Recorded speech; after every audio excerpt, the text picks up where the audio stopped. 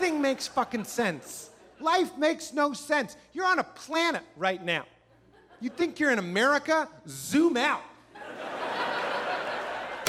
Welcome to Something Crunchy, the Valley's #1 comedy entertainment podcast. Biscuit is homies with Blake. Blake is the older brother of Blair, and Blair is married to Biscuit. Here are your hosts, Colin Blake with Blair and Tyler Dressel. All right.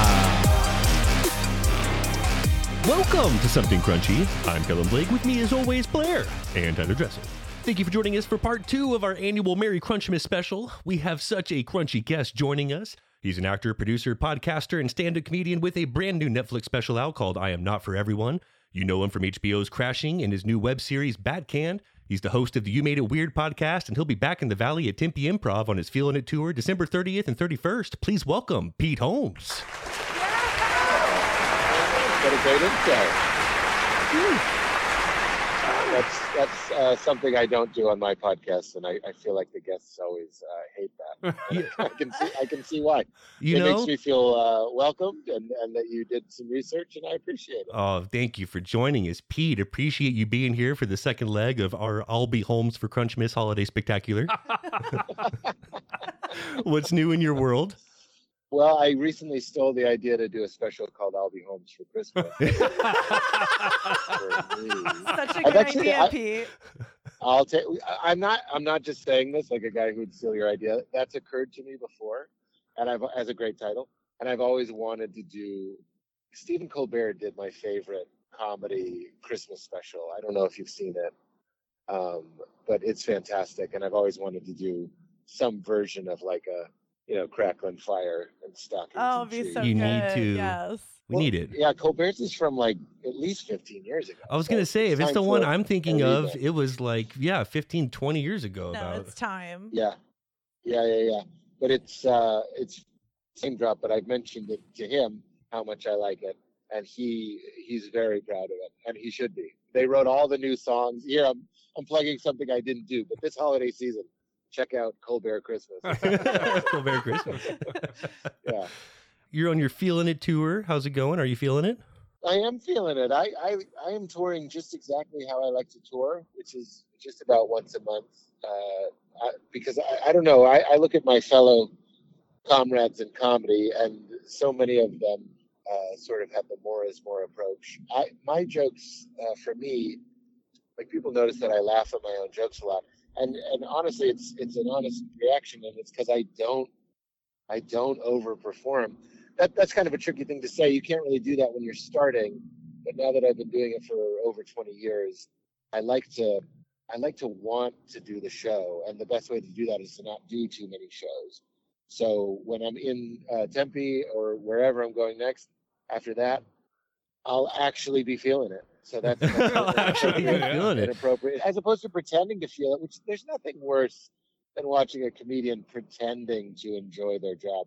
I actually will be enjoying it because I keep it special. See, and that's spoken like a true veteran, and you can tell when it comes off canned. Tempe's going to be looking forward to have you New Year's Eve in the Valley, December 30th and 31st at Tempe Improv. Tickets available at PeteHolmes.com. It's going to be a party, and Something Crunchy will be there to bring in the new year with Pete. Oh, I was so excited. Yeah, we'll be there the 31st, staying late for the Pete and greet. Great. Champagne and shrooms on us. Oh, yeah. Well, you're California sober right now, all organic, only fungus and cannabinoids. Is that right? I am California sober. Which is a lazy way or a quick way, I guess, to say that I just don't drink anymore. Right. It's very funny to tell people that you don't drink, but you're like, but I still take psychedelic drugs. I still like to travel, Natural. I'll pass on the wine, but I don't do psychedelics that often, but they have been very meaningful to me in my life. And so, yes, and I'll occasionally smoke weed. I'll probably, maybe after the show, smoke some weed with you guys. Right on. Yeah, We're perfect. here for it. And we just had Ari on. He mentioned that you had your first bad trip. We were sorry to hear that. Most people don't go to Tucson, but you played there anyway. I'm just kidding. You wouldn't go to Tucson. No. Ari Shafir, did he really mention that I had a bad He trip? sure did. Yeah. Yeah, I did. I must have told him that story. I've only had one really classically bad mushroom experience. And what really stood out to me, because whenever I'm, sitting here clear and comfortable, like I am speaking with you today, I'm always like, why don't you just like surrender to it? Like just enjoy it. Like it's weird, it'll be over. Just kind of embrace it. But that's the hardest thing in the world to do. Yep. It was such a cliche. The walls started like bleeding and nothing was standing still. And I was like, I hate this so much. And Trapped in it. Yeah, I felt so trapped. But then it turned for me when I did manage to go like, it's a big key to my life is when I'm experiencing anything that I don't like, I just say, yes, thank you. Even if I don't mean it. In fact, I never mean it. I wouldn't have to say it if I meant it. Like, you don't have to say, yes, thank you at an orgy. You say, yes, thank you. You might. When, you could. Orgies can get weird. But, I was just flying today, which is why I'm in the car. And, there's always, it's just a cavalcade of inconveniences and sore legs and all these things. So I catch myself in those moments having to say, yes, thank you. And it also works. Your brain just has no idea what to do with like enthusiastic acceptance of whatever your circumstances are. And the irony is that's how you get rid of the suffering. I know this sounds kind of strange, but like when your flight is canceled, if you say, yes, thank you, it's just, I think I have to think just neurologically, like spirituality aside, just neurologically, your brain is like, what? And then you just kind of sink into what's happening and can find a way to enjoy it. No, that's just coding your brain for a better perspective. Mindset and that totally is works. everything. Yeah, absolutely. It really works. Yeah. Thank you for letting me get that out. Just because if I could give everybody one tip, it's yes, thank you. It's been a game changer for my life. Such a great tip. In the military, we called that enjoy the suck. Enjoy the suck. I love that. And there's a new one that I just found. It comes from Buddhism, which is enjoy yourself even when you're not. And I was Nice. I was just not enjoying it. I had to take 2 flights. I'm a big, tall, heavy guy, and my butt is sore. I had to get up at 4 a.m. And I kept saying, like, enjoy yourself even when you're not. Which is, I don't even have to unpack that. It's so good. But it's like your circumstances might not be what you want, but you can find a part of yourself that is sort of, quietly and unobjectively observing it. And if you shift into that perspective, like enjoying the suck, that's like find the part of you that's watching your life like it's a movie, connects to that thing. That's it. Yeah. Be positive. That's it, baby. Well put, Pete. Yeah. Have you experimented with any other psychedelics? Other than mushrooms? Oh, sure, yeah. Oh, yeah, sure. Oh, sure. We surveyed a small focus group, and our study determined that you would be the most entertaining comedian to watch on ayahuasca for 24 hours. Like if you live stream the whole thing on Patreon. I feel like that's a guaranteed way to get paranoid. If you were just like, I'm having my brothers and sisters on this planet pay to watch me uncover my own shit. That seems like absolute nightmare. Watching That's your nightmare fuel. personal experience. Oh my Living God. your own Truman Show. That would just be a rabbit hole in a rabbit hole.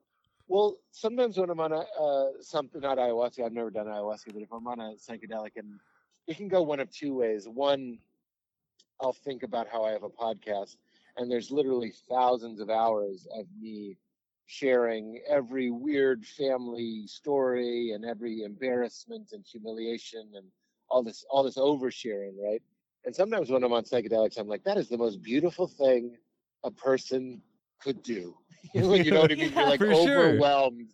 You're like, oh my God, instead of being ashamed or afraid, you're even in the silliest poop my pants story, you're kind of modeling this behavior of like, it's okay. It's okay. Your life is okay. You're okay. We don't have to be ashamed or guilty. And that can be really beautiful. But sometimes mostly when I'm stoned, sometimes I'll think like, just don't think about how much content you have out there.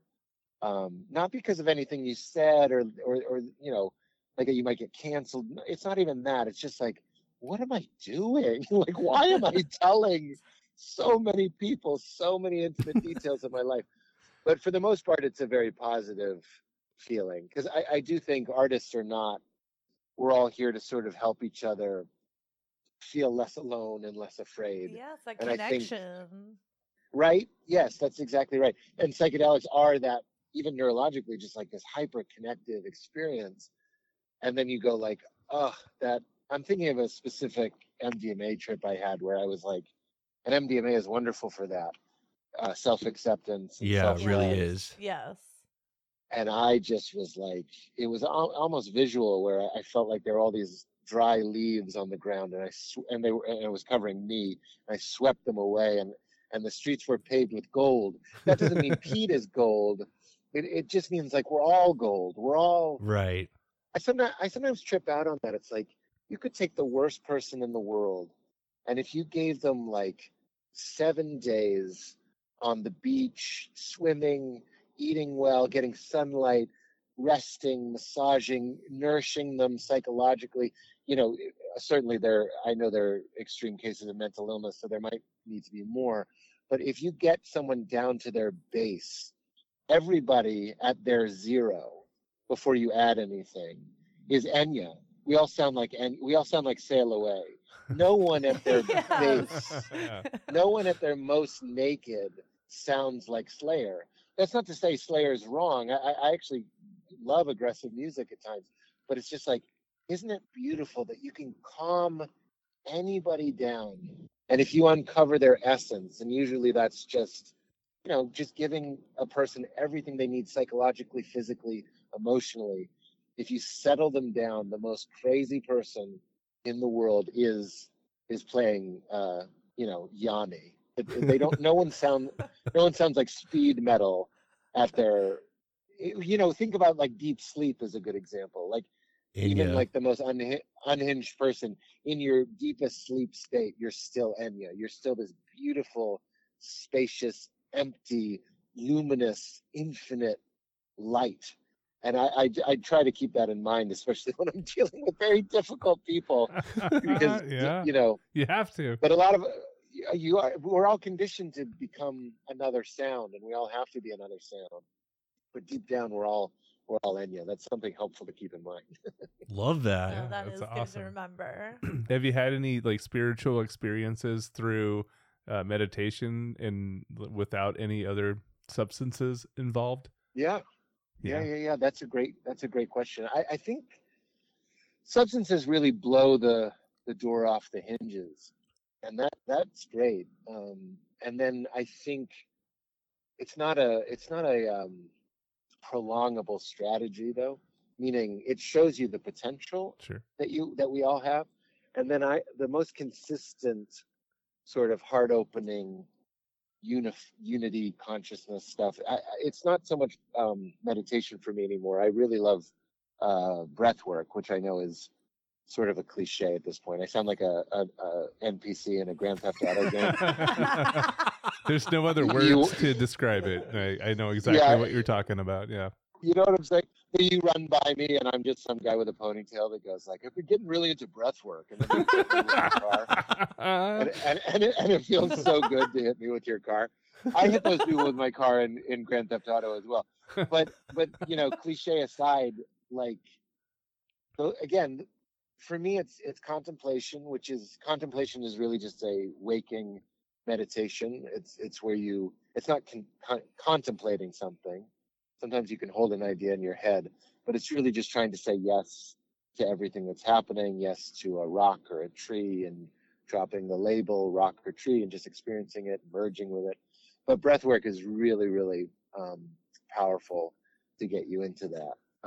So the answer is yes. Yeah, nice. They're not always as visual, or as like, wild. But usually when I'm in the middle of like a ketamine trip or something, I'm like, oh, this is familiar. This is that place that I can get to through breath or through reading or quiet or surrender. A familiar place. That's why so many people take psychedelics and they're like, oh, it was like going home. And it's like, well, what does that tell you? Yeah, you know what I mean? Good point. It was so familiar in the same way that a dream can feel so familiar. You're just like, oh, I didn't go anywhere. In fact, just to answer your earlier question, when I did 5-MeO DMT, and that was a real experience. It was sort of like a death rehearsal. And the experience was like, you don't go anywhere. You're already there. You're already the only place there is, which is here, and you're only the only time there is, which is now.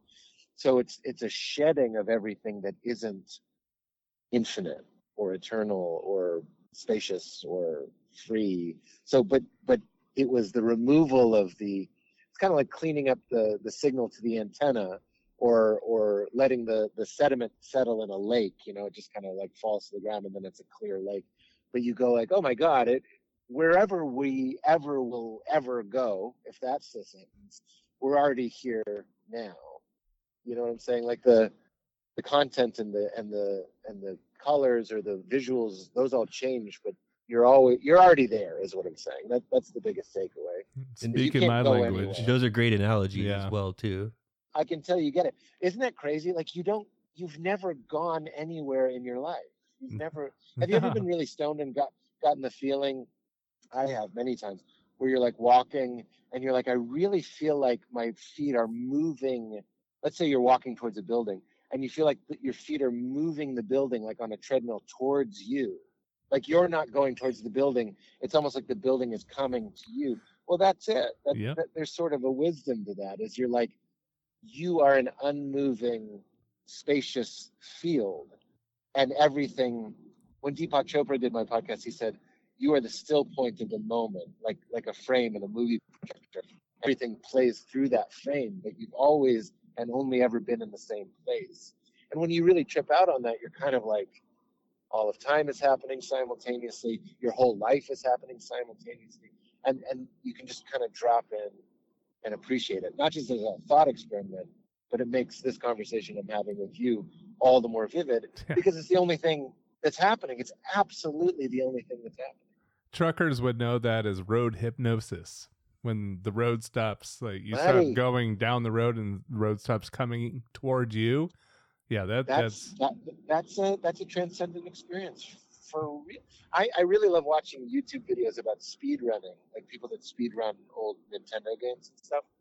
They get so into it, and you could kind of look down your nose at that and be like, what a waste of time. This guy played Mike Tyson's Punch-Out 10,000 times. I'm like, no, look at how creative the divine, for lack of a better term, the divine is seeking us out everywhere. And that flow state that you get into while you're long haul trucking or knitting or swimming, hiking, rock climbing, certainly if your life is on the line, those things bring you into that same here and nowness that is our true nature, that we're really, homesick for.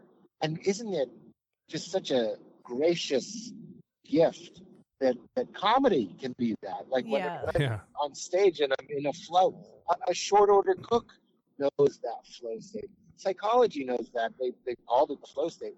I would say it's to use another Buddhist term, no self, no problem. All of your problems come from your identification with yourself as a separated individual who has bills and relational problems, circumstantial problems, maybe health problems. And when you're in that flow state, all of that is not essential to you goes to the side. It might be flipping burgers or playing Castlevania. It doesn't matter. Professional sports. It could be, absolutely. And not only professional sports, but when we're watching an athlete, we're taken with them. When you watch Michael Jordan, he takes you with him to a selfless place. When you're holding your breath and it's the fourth quarter, you're also not there. Meaning you are there, but you're there as that naked awareness. And when you're in that naked awareness, you have no problems. This is why we're obsessed. This is why we're obsessed with anything and everything that we're obsessed with, because it doesn't have to be a rosary or a meditation or a monastery.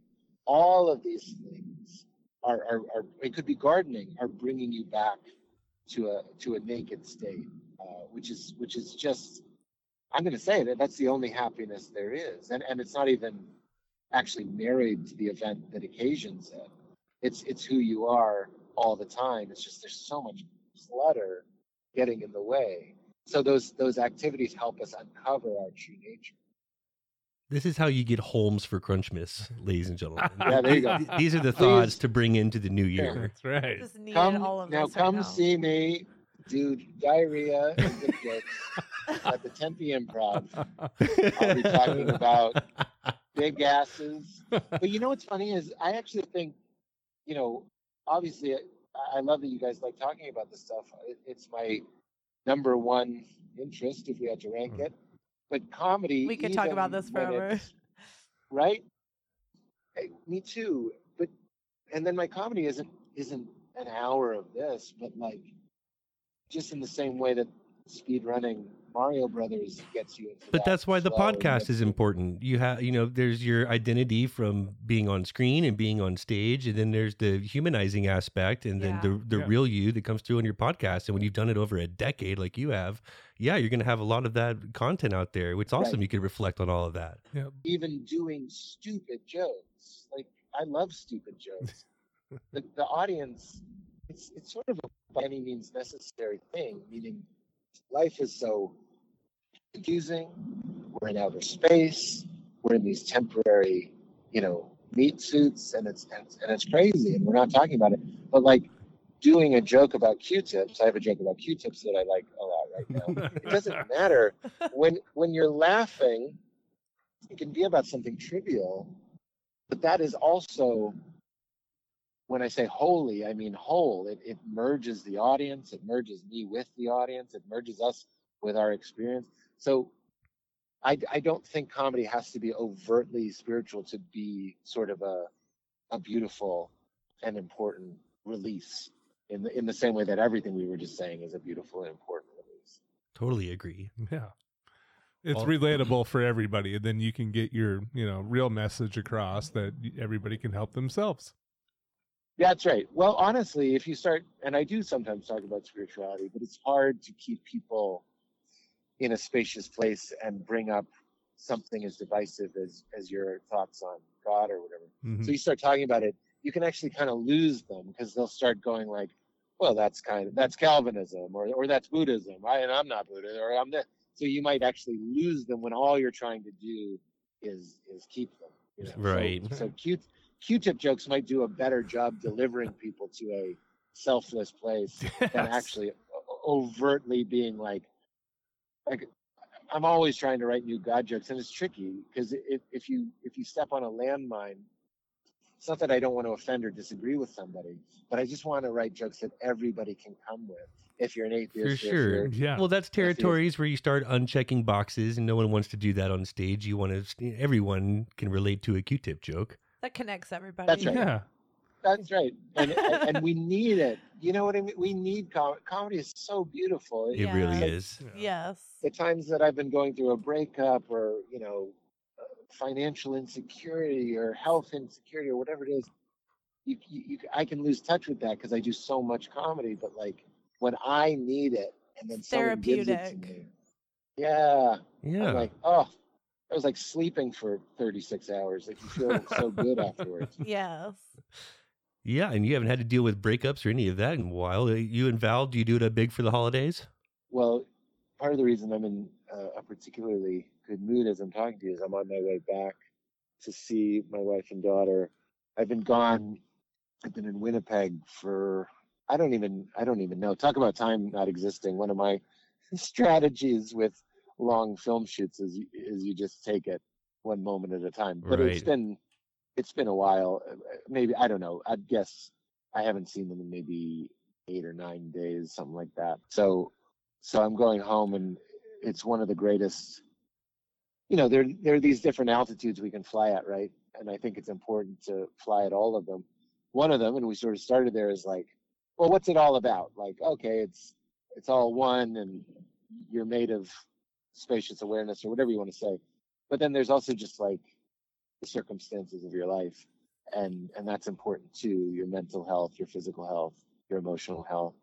And one of the happiest things in the world is I'm going to walk in the door. I get my daughter a little gift, and I put it up my shirt, And I always tell her I forgot to get her something, and then she jumps on me and pats me down looking for it. And I think if you could put me in a CAT scan in that moment, my oxytocin would be like near heroin levels. It's just one of the happiest things. Yeah, that's great. Isn't it great? And it's another thing too. The being away informs the being there. It's like it's better. We want to do the things that make us feel good and then just do them all the time. But isn't it a strange clue of the universe that it doesn't work to just hit the big red button? Like, even just the way our brains work, if cake makes you feel good, isn't it weird that eating a whole cake doesn't make you feel good? But there's like a clue to the whole thing in that. Val and I always say heroin doesn't work. Isn't that crazy? Like, morphine doesn't work. Like, it will ultimately kill you or drain you or you'll just need more and more. We all know that. But like, it's a wave. Everything's supposed to be a wave. I can't just constantly be with my wife and daughter. In fact, they know this. We don't even always want to constantly be together. You need it to be up and down and up and down. And I try to be at home as much as I can, and I'm not even gone that often. But when I am gone, it's better. I come home with this like fervor, and we're back to my stand-up. That's why, stand-up is a little bit like a drug. Sometimes when I get off stage, I have to tell myself, don't talk, because I feel so flooded with feel-good chemicals, hormones, that I'm like, I've never done cocaine, but I'm like, I feel like I'm coked up right now. And if you talk to me, I'll tell you something insane, or I'll tell you I'll write a movie about your life. I'll promise that we'll take a road trip. I'll tell a random fan that we need to go to lunch the next day, because I'm just high on life right now. I'm not trying to be committed to anything. That's been a hard learned lesson, is like, if you feel like the 4th of July inside, just keep your mouth shut, because that's kind of an abuse. Don't impose your good feeling on your ordinary tomorrow. You know what I mean? Just kind of keep your mouth shut and just say thank you. I'm glad you were here. No, that's perfect. Right? So you were vegan, you're not anymore, but you were with exceptions. When did you come back to the dark side, and what was the dish that broke you? I love this question because I'm still processing it, to be honest. It's not something I have complete clarity on. I'll say that it started because we had a baby, and we started giving our baby formula just to kind of, supplement the breastfeeding. And there I was that was sort of the first sort of crack, was I was like, here I am, so grateful that you can get formula, and formula is obviously made from cow's milk. And I was like, okay, here we are already. We weren't going to make our daughter a vegan, and she's not, but I was like, okay, here she's doing that. And then, that goes into endless, you know what it is? It's like, sometimes a pizza is just a pizza, like Freud. Sometimes a pizza is like factory farming and all these nightmares, environmental nightmares, animal rights nightmares, and I concede that. That's all valid. And then sometimes I'm just riding my bike to a pizza place with my daughter, and we get a pizza, and it sort of transcends the horror. You know what I'm saying? Like, balance. I don't know. All of it. Yeah, balance. I don't know what to say other than it's just sort of like it's what's happening. I can't say I feel great. No, that makes sense. All of it. Well, you shouldn't feel guilty about any of it. No. Well, I'll say one of the great things, being an ex-vegan sort of stinks, because you did all the, once you stop eating animal products, you're sort of emboldened to do all the research as to why you shouldn't eat animal products. And now I eat animal products again, and that sucks. Because like I can't. Now I know. Can't go back. I can't unsee it. I can't unlearn it. It was better. Yeah, the best version was me before all of that. But I think veganism is a great and compassionate. Did you get any choice. special powers while you were vegan? Were you able to like? That's What, you could hear sharper, or like, what do you? No, like, spiritually, was it easier to connect to the source at the time? Like, I found that was, it was easier for me to connect when I was hungry. So I imagine veganism could kind of go down the same See line. vegans as do being with hungry. Yeah. Like just never That's totally interesting. satisfied. Well, okay, a couple things about that. One thing that I like about eating animal stuff now is that I eat fewer things. When I was vegan, I was eating thousands of things. You know what I Exactly. mean? And a lot of, I'm not even putting it down. I think it's a miracle that we have things like Impossible burgers and all that. And I'll still eat one of those from time to time because I don't really eat a lot of red meat. But I'm going to quote Jesus here. Weird. It's weird being raised Christian. I still enjoy some of the JC stuff. He says He's got some Classic hot JC. quotes. he's got a lot of he's got a lot of memes, that guy. But he says, it's not what goes into your mouth that makes you clean or unclean. Of course, he's talking to a Jewish audience at that Right. point, and there was such an obsession with purity. And I even notice a psychological correlation to feeling like unclean, or like you've inherited the worst parts of your parents, or anger or rage. And I think one of the reasons why on the West Coast, where there's so much, self-improvement and psychology and therapy and all that stuff, although that's, it's spreading everywhere. That's why there's so many juice fasts. You do all that work to uncover the horrors of your childhood or whatever it might be. You start to feel broken, and you're like, well, I'll fix this with my diet. I think there's a reason, of course there's a reason why all that language on organic and vegan food is like clean and pure, and you know what I mean? I might as well just say fixed or unbroken, Right. or Yeah. complete. The complete tofu. I mean, I would believe a tofu brand called Complete. No one would look twice, or anything like that. So you sort of have to reconcile and make peace with the grittiness, not just externally but internally, and your attitude towards it externally can sort of mirror how it is internally. The one thing I can say with certitude is that now that I eat chicken and some dairy, that sort of stuff, and fish, I do catch myself, and this is just me. I can't say it's every vegan, but I don't judge people. I'm on set and everybody's eating, pork face or whatever, and I enjoy not looking down on that, and that was more of my issue. I can't say that was other people's issue. That's a superpower to not being vegan anymore.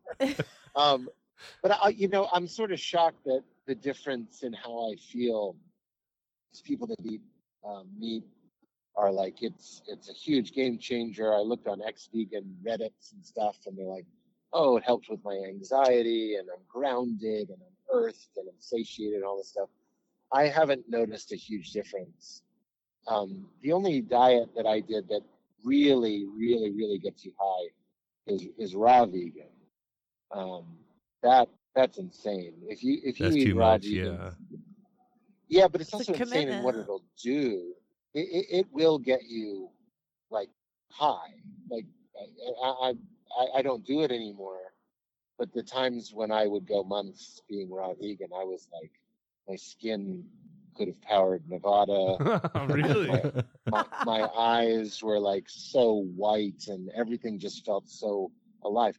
So I'll jump to a conclusion that I haven't shared. I've been interested to share this. There's two diets that have been proven, and this isn't woo-woo. You can look it up. Unfortunately, you have to look it up on YouTube, but there's documentaries on YouTube about reversing type 2 diabetes and sometimes type 1 diabetes. One is raw veganism. So they got like 15 people with type 2 diabetes.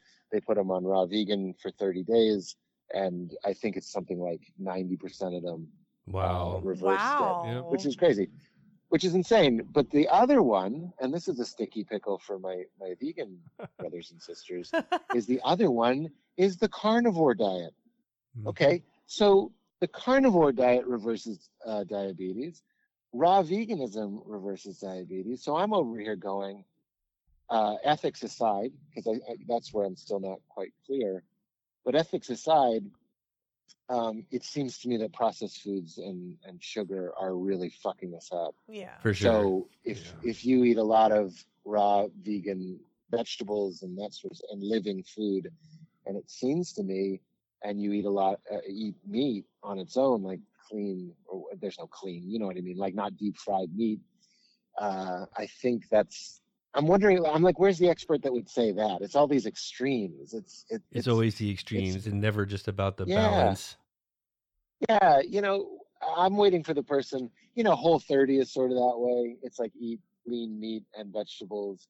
But I haven't heard too many people not walking that middle way and being like, well, it really seems to be like eating Doritos and ice cream. And Right. I did like the keto diet because I felt like that was like the only diet I ever had because I had gestational diabetes when I was pregnant. So I had to do where it was basically just like all balance, where it's like, I like that, Mostly protein. If you had cut out the carbs and sugar. If you had carbs and sugar, you had to eat way more protein. Hype up the protein. Yeah. And that was it. So it was like, again, that healthy balance. Yeah. We're going into the holidays, and my mother-in-law makes these cookies that are a Ritz peanut butter sandwich, and she covers it in chocolate. And I can't, you guys. Even wait, hold on. A Ritz cheese cracker covered in chocolate. It's Ritz, 2 Ritz with peanut butter in the middle. Oh, it's peanut butter. Ritz peanut butter sandwiches covered in. Okay, all right. And going back to my drinking, I have a really hard time not eating 30 of those. Meaning, I think those are related. The only reason I hesitate to call myself an addict is because I don't want to think the recovery people that I'm co-opting them, because I'm not in any program. But I feel like a self-diagnosed addict. And when she brings those cookies out, I'm like, God damn it! Get out of my way. The cookie. Here's the test for you. Because I know that's it. Yeah. Here's the test for you, Pete. If you grab one of those cookies and you medicate it with 100 milligrams of THC, could you still pound a whole bag of them? Could you stop yourself knowing that you were just putting in 100 milligrams per cookie? Every bite. That's brilliant. Because I would not. I'm a lightweight. If I eat 10 milligrams, I'm and then it'll be fun to watch what happens to everyone else. Yeah. That's the real treat. No, just to bore you with one thing that's made my life a lot better is I'm actually fasting today. So 2 days a week I fast. So you're hungry today. I'm actually, so this is one of the dopest things about it. I've been doing it for months. First of all, I lost like 35 pounds in 7 weeks, not doing anything except 2 days a week. So usually Monday and Thursday. So this week is Monday and Friday. You eat a quarter of your calories. So you can figure out what your calorie intake should be based on your height and your weight. Mine's about 800 calories is a quarter of my calories. I do 600. And if anyone out there, I'm only saying this, I'm not saying this to be a Hollywood douche. I'm saying this because as someone who, like, so much of my life, I was like, what the fuck do I do? If you just want to get some of this weight off, it's so hard on your knees, it's all this stuff. That's been the most sustainable. And honestly, after you get past the first 2 weeks, it really becomes effortless. And I'm not just saying that because going into that addict mind, addicts do really well with black and white. If you tell me you can eat these cookies, I'll eat 30 of those cookies. But I'm going home today. It's a fast day, so it's just like a switch. It's just binary. It's flipped off. I will eat none of those cookies, and I know that because I've gone this whole day without eating. I had a little protein bar and some nuts, so that's 300 calories. So, but I know I'm not gonna like waste all of that restraint by eating the cookies, and I need that high wire act to do anything. So anyway, that's my 30-second spiel, only because I'm like, I know there's people out there that are just like, there's gotta be, so many people do like the intermittent fasting and stuff. I'm like, get that out of here. Just do it 2 days a week. 2 day a week. It's so much easier. You wouldn't think it, but it's way easier. And then the morning you wake up after a fast day and you're just like, oh my God, it's an eating day. It's one of the best feelings in the world. See, You're just like, Feeding yeah, time. well, you have the awareness and the balance, and you're executing it, and it looks like it's working well for you. You're in superhero shape. I want to talk about Bat Canned. These are hilarious. Yes, they are. Where did this idea come from? Where do you find a 6'6" film quality Batman suit? Clearly custom made. that's great questions. You know, we've been doing them for over 10 years. And it was just, So good. believe it or not, I appreciate that. There was so the first one we did was called Batman Vanishes. I was working with Oren Brimmer. I still work with Oren. He's one of my best friends, and he's an incredible director. So he had the directorial vision of making them funnier by making these videos look exactly like the Nolan movies, or as close as we could. So the first ones were with College Humor. They got the bat suit. You'll see the bat suit gets better as we go. It Now does. it finally actually fits me. Some of them are. I'm thinking of the Riddler one. It's the suit isn't very good. I'm also quite a bit heavier, so it was just tight for a lot of reasons. But now we have a nice one. We just did this new series called Bat Canned, which was the first ones that we self-produced, which means it's usually, someone else finances it and then they air them on their channel or whatever. And we were like, sort of as an experiment, we were like, what if we try to do these on our own and just upload them to my YouTube, which is just Pete Holmes. And I'm very happy to say it worked. The audience is still there. We hadn't done one in, I think, 5 years, maybe more. And it's so fun. So we did Batman fires the Justice League. So he fires Aquaman and Superman and Cyborg and Wonder Woman.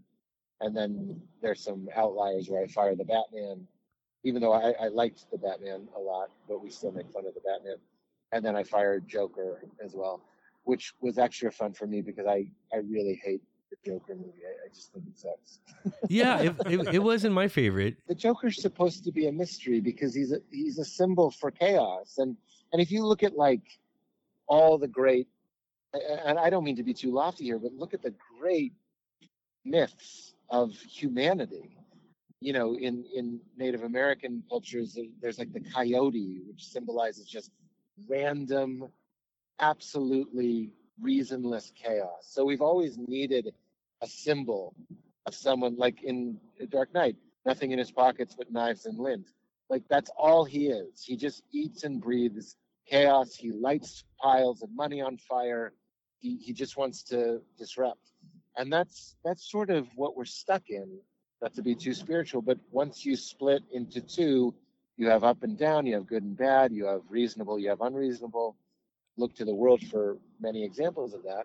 But human beings need these symbols to make sense of it and to kind of, feel some solidarity. Like, look at how crazy the world is. Look at how insane it can be. So when you just make him like an incel, basically, just like a disturbed, and I don't know, we don't have to get into that too much, but I'm like, we don't need the origin story of chaos. Right. He's supposed to be a a symbol. mystery. Yeah. Batman can have a symbol because we're Batman. And then this movie is like, no, you're Joker. And I'm like, fucks, we don't need help being Joker. We need help being Batman. Yeah. We all have both. We all have both in us. And we all know the origin story of our Joker. We need to be inspired with the origin story of our Batman. Yeah. That's the guy who he wants to kill and he won't. That's incredible. Not just a guy that incites riots. Look, if you want to watch like a good Joker movie, and it has Joaquin Phoenix, because I have no issue with Joaquin Phoenix. It's like, watch The Master. Watch Paul Thomas Anderson's The Master. Watch There Will Be Blood. There's a lot of movies that are about anti-heroes, but it illustrates the cost of it, not just this like, the world sucks, you're a troll, so go fucking attack someone on a subway. I'm like, we don't need to shine a light on that. You can read the news. Yeah. Like, That's so true. And like, what's the who payoff? was this movie? That- Who was that for? That Who was inspires that the for? negative. We don't need that. Like Yeah. that's a byproduct of like the inspiration of the positive. And I'm not like everything needs to be a Disney movie, but when you look at these character studies of like take There Will Be Blood, he does murder, he does steal, he's a horrible human being, and he ends up alone in a mansion with a dead priest at his feet, and he's not happy. He loses his son. Like, that is a myth. That's a story that says, sure, you can lean towards your darker impulses, but look at the cost. And you don't have to, it doesn't have to be a morality play, but it should be honest. You're not supposed to be like, I'll do this, and everyone comes to Times Square with a clown mask and worships me, and now I'm the Joker. Get the fuck out of here. The only Joker that makes sense is getting punched in the fucking face by Batman. Because that's what we're all, every morning you wake up and both voices are in you. Both voices are in you. And I think if you're gonna look at the shadow, look at it, but you better be honest, because it's not glory. I can be evil. I'm not saying I act evil. I'm just saying I have the option to be evil. And when you are dishonest, or when you steal, or you cheat, or you cut the line, yeah, okay, you get on the plane faster, but it accumulates like tar in your lungs. And if you don't show that, I mean, I don't know. We don't need help looking at that. So I love doing that video more than any of the others, because it's just like, that one is straight from my heart. We didn't need a script on that one. It's no, like, that's good. One. You were really feeling like, it. Put the Joker in front of me and just let me tell him how much he sucks. As opposed to Heath Ledger's Joker, where at least there's so much more to that. It was more like No Country for Old Men. And that's a symbol. I don't want to see the origin story of Anton Chigurh. I don't need to know that, because he's a symbol of chaos and death. We don't, I've made my point. Well, hold on. I need to finish my little shot of Magic Mind here. Pete, you ever heard of this stuff? You know I have. I baby. know you have. I'm a big believer. I give it to all the guests that do the pod. And Works. I just had one. It's truly wonderful. It made my brain and my mouth match up on like the speed that I had going on. Like, perfect. When my brain is over firing with some funny stuff, a lot of the times my mouth can't keep up with it, and half of the funny comes out, but I was able to get a lot of the jokes out that I was thinking on the fly. It was a great episode. Yeah. Pistons are firing. Totally. That's a perfect way to put it. When we did the Batcan series, it's funny to think on the ground next to Batman is my script, and then just like several empty bottles of Magic Mind. And that's not just that's not an empty plug. Like, before I'm all about these little life hacks, and Alpha Brain, which is another nootropic, but it's a different formula from Magic Mind. To me, the difference between like the funniest people I know, and a lot of them aren't comedians, but I kind of don't even really care that they're hilarious, because the job is, meaning I care, but I have more respect for the comedian who might not be 24/7 hilarious, but you make it your job to be funny at 8:00 on Friday, which is so much more difficult than just kind of being funny on a road trip with your friends when you're comfortable. So like these little life hacks like Magic Mind are so wonderful to kind of like tell your brain, now's the time, or throw it into gear. We got a show to do. So you're full of these great bits of advice and life hacks and finding the balance in both the physical and the spiritual nature. And I appreciate that, man. And you're 6'6". Do I have that right? Yeah, I'm 6'5.5", but we bump it up to 6'5.5". Yeah, see, I am too. You're in good company. I'm the exact same height. Tyler here's 6'7". Ew. Oh wow! Like, are you a 14 foot, or are you? See, that's the weird thing. I'm a 14 foot. He's what? 12? I'm a 12. Yeah. Like that's okay. Probably because I wore shoes that were too small for me growing up, and my toes curled over, and I turned into a 12. You got bound. Beautiful feet. Had I been like a flip flop wearer back in the day, I would have been like a 16 with that second toe of mine. Yeah. Well, the good news, like 6'5", 6'6", 6'7" is tricky once you start getting into the big and tall stores. That's Exactly. It's And impossible to find clothes. For I y'all. bring it I just up don't to get even another know. tall perspective because Yeah. we got into a violent debate last week over whether or not a guy our size should ever be the 9 in a 69, like the one on top doing the planking. Do you care to weigh in Oh, here? 69 man on top? Yeah. It's a I've 96. Oh my God. The old 96er. I don't know where I read it, but when I was young, I must have looked it up. So it was probably Alta Vista or something. I looked up what a 69 was, and it was some very academic thing, and it said the man was on top. And I was like, that just doesn't sound right. So It's I'm going not to say right. not only does not should a sound- 6'6" man never be the top, no man should ever be the top. And Thank you. I am so That's glad to the hear guy. we are on the same page on this. I mean, in order for this to work, the person on the bottom would need to be no less than 6 feet tall. I've done the math. 90 degrees plus or minus 10 Yep. using the average American size of 5.5 inches. Otherwise, you'd have to be in the scared cat position with the cartoon style Yes, arched back. Yes. And Yeah, like a caterpillar. there's It's nothing weight sexy about the caterpillar. distribution. Or have- weight distribution. You could have terrible scoliosis and get away with it. You'd have to have some Yeah. serious scoliosis. The Shredder toy from Ninja Turtles would do it. I know There's a exactly reference. what he's talking about. There's a reference. There's a reference. You're Can gonna you- think about it. You're gonna think about it. Yeah. Next time you're in You can make you're notes. planking in the I'm 9 not position, Virginia you're here. gonna be thinking about it. How do you feel about Quick 96? Love the quotes and references. Pete, one of our favorite things about you are these quotes. You quote movies, you quote philosophers, religious texts. You even have your own Pete-isms, which are so great. I'd like to throw out a couple of my favorite Pete-isms, and you just quickly provide a little context or the meaning behind them. Cool? Sure. All right. Yeah, you got it. If I were you, I'd be you. Oh, come on. That's you started right at the top. That is the gateway to compassion for me, which is hard for me. I like making fun of people. My brain is very judgmental, just sort of reflexively. So it can be tricky for me to keep my heart open, especially to difficult people in my life. And, you know, let's say you have a hard time with Trump. It's very helpful to me to say, if I were him, I'd be him.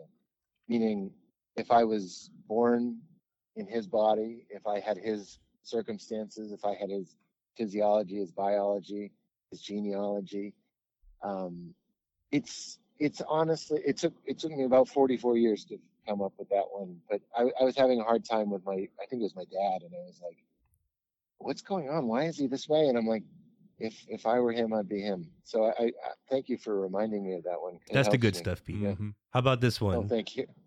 Follow the dream that's following you. Yeah. Oh man, what a good host you are. I get very passionate about this. So I'll keep it brief, but like I just think it's, if your dream is to be rich, powerful, and well known, I would just get curious about what your actual dream is, because we inherit our dreams from our culture, and we're in the West. Those are the big things: be rich, be powerful, and be famous. And a dream is so much more personal than your culture. A dream is something, it's sort of like a dream, meaning as personal as a dream you would have at night. It's deep in your unconscious. So when people are like, I want to be a stand-up, I'm like, are you sure about that? Like, and then try it. And if it grabs you, if it puts its hook in you, and then also I would add, if you're good at it, meaning if you're progressing, you don't have to be good right away, but if you're moving in the right direction, like you feel yourself a little bit better month after month, that's what I mean by the dream's also following me. Like, it wants to find you. Like, a dream and a project and a joke or a movie or whatever, or a bakery or a business or whatever it might be. When you start following it, it follows you. It comes and heals like a dog and follows you along. So don't force something. Like, you want to be Captain America in a movie. I'm like, fucking get a little bit more honest. Like, what's really written on your heart? And you'll know when you start doing it it'll make you feel alive. It'll make you feel like you're in the right place, even when it sucks, because stand-up sucks. But I knew there was never any doubt. I wasn't like, should I be doing this? That's what I mean. Look for that feedback and don't just insist that your one purpose just so happens to be the one purpose that your culture values or will make you rich and famous and a consumer. Like, that's nonsense. Like, look for the one that's really written on your heart. I like that you touch on the suffering as well, because I remember you saying once that value is a conceit, and that is so true and vital to life. And on that note, suffering and stand-up do go hand in hand. And Crashing was clearly a love letter to that pain and suffering of becoming a comedian, which was so well done in one of our favorite shows. Well, that show can be summarized by another Petism, which is, if it sucks, that's how you know you're doing it right. But I would add to that, so stand-up sucks. The first 10 years is really rough. But if it sucks, that's how you know you're doing it right. And if it sucks and you're enjoying it, that's how you know you're doing it right. Like, if it sucks and you're still showing up, that's how you know you're doing it right. You know, if it sucks so bad beyond the threshold of tolerability, it might be because it's just not the right thing for you. And there's nothing, that's a mitzvah to discover, oh, I thought it was this, it's not this. That's okay. It might just be something else. We could really stay on those all night, but I do want to squeeze in a game. Let's get extremely personal and move on to what we call the Fast Five, where we give you 5 general questions and you answer as quickly as you can.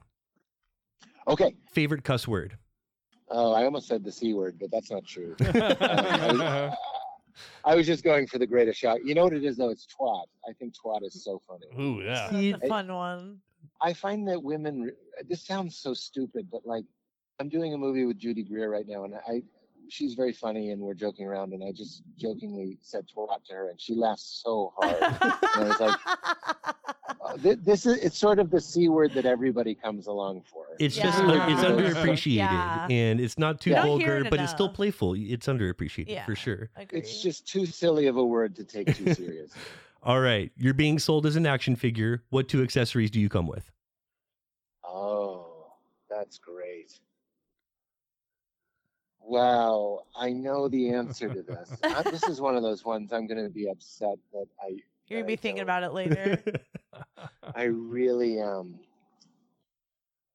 So many of them are too small. Things like Magic Mind okay, it's a microphone. A microphone with stand. Mm-hmm. Yeah, of course. Is obviously the first one. With stand. And the other one, so lame. But it would be books. It would be A Course in Miracles. It would be Rupert Spira. It would be Eckhart Tolle. It would be like a stack of little books. I mean, like a true scholar. We've got those in our library too. We sure do. Course in Miracles. Oh, do you know Rupert Spira? Eckhart Tolle. And Eckhart Tolle. We own Eckhart Tolle. I can't believe you know A Course in Miracles. Well, Eckhart is sort of teaching A Course in Miracles without saying he is. So I can't believe you know it, but that book is that's very important to me. It's so good. Got a lot in common, Pete. Yeah. All right. Never meet anybody that knows that. I'm really. We have a lot to discuss. Never. Yeah. Wow. All right. Who was your first celebrity crush? Oh, Tiffany Amber Thiessen. Tiffany Amber Thiessen, yeah. Man, that is the answer. That's the correct answer. Yeah. And correct. And my wife has a moon face. Tiffany Amber has what they call a moon face, very round face, and my wife has a moon face, and I couldn't be happier. Wow. Right? Yeah. All right, favorite movie to quote? Glengarry Glen Ross, for sure. Oh, nice. Ooh, such nice. a good one. Coffees for closers. Yeah. What's your favorite little town nobody's ever heard of? My favorite little town. I love Saugerties, New York, which is about an hour. I think it's called Saugerties. It's where the Omega Institute is. It's where I saw Eckhart Tolle. But there's this little town. What? He was just touring, but there's this a lot of cool spiritual talks have been recorded at Omega, and it's called Saugerties, New York, and it's just a Norman Rockwell painting, and it's, you know, it's cold, and you're like, my wife and I were like, are we gonna move here? Thank God we didn't. But I was like, maybe we live in Saugerties because Feels right. it might not move here. Oh my God, I'm so sorry. It's not Saugerties. It's Rhinebeck, New York. Rhinebeck, New York. Okay. Yeah, I don't know where I got Saugerties. Rhinebeck. Okay, well, good to know. Thank you for That's doing true. that, Pete. That was fun. I appreciate Of course, my that. pleasure. I'm pulling up to my house. Go That's give her so the biggest good. Go squeeze give her the ever biggest and have hug. the best Christmas. Looking forward to seeing you on the 31st. Excited for the show. I'm excited too, guys. I really am. Please remind me. Hey, say it's us from the Crunchy Podcast. All right, guys. Merry Christmas. Thank you for having me. Likewise. Thanks, Pete. Thanks, Pete. See you next Okay. week. Bye-bye. Bye. Peter. Wow. What's happening? That was really fun. We He's got to talk amazing. about some interesting things with him. A lot of cool perspectives. So hilarious. Excited to hang with Pete. Yeah. Tempe Improv on Saturday, December 30th and Sunday the 31st. Tickets available at PeteHolmes.com. Don't forget to check out his new Netflix special, I Am Not For Everyone. And of course, if you're not listening to the You Made It Weird podcast, you are missing out. That was awesome. What a fun guy. He also kind of sounds like TJ Miller when he gets excited. I don't know if anyone's ever told him Yeah, that. I got a kind of hint of that. Got little hints of Tej. Ooh, I know what I wanted to tell you. New Dream Car giveaway over at 8080. In addition to the 15% off you get for using code CRUNCHY, every dollar you spend gets you entered in for a chance to win a brand new twin turbo R8 plus $60,000 in fun coupons. You do not want to miss out. Nor do you want to forget to check out SomethingCrunchy.com, where you'll find every episode, our links for social media, and the Almighty Crunch Store, where you'll find all kinds of crunchy gear showing that you are a proud citizen of Crunch Nation. This has been another episode of Something Crunchy, and as always, Don't ever forget to live your crunchiest life. And be crunchy to one another.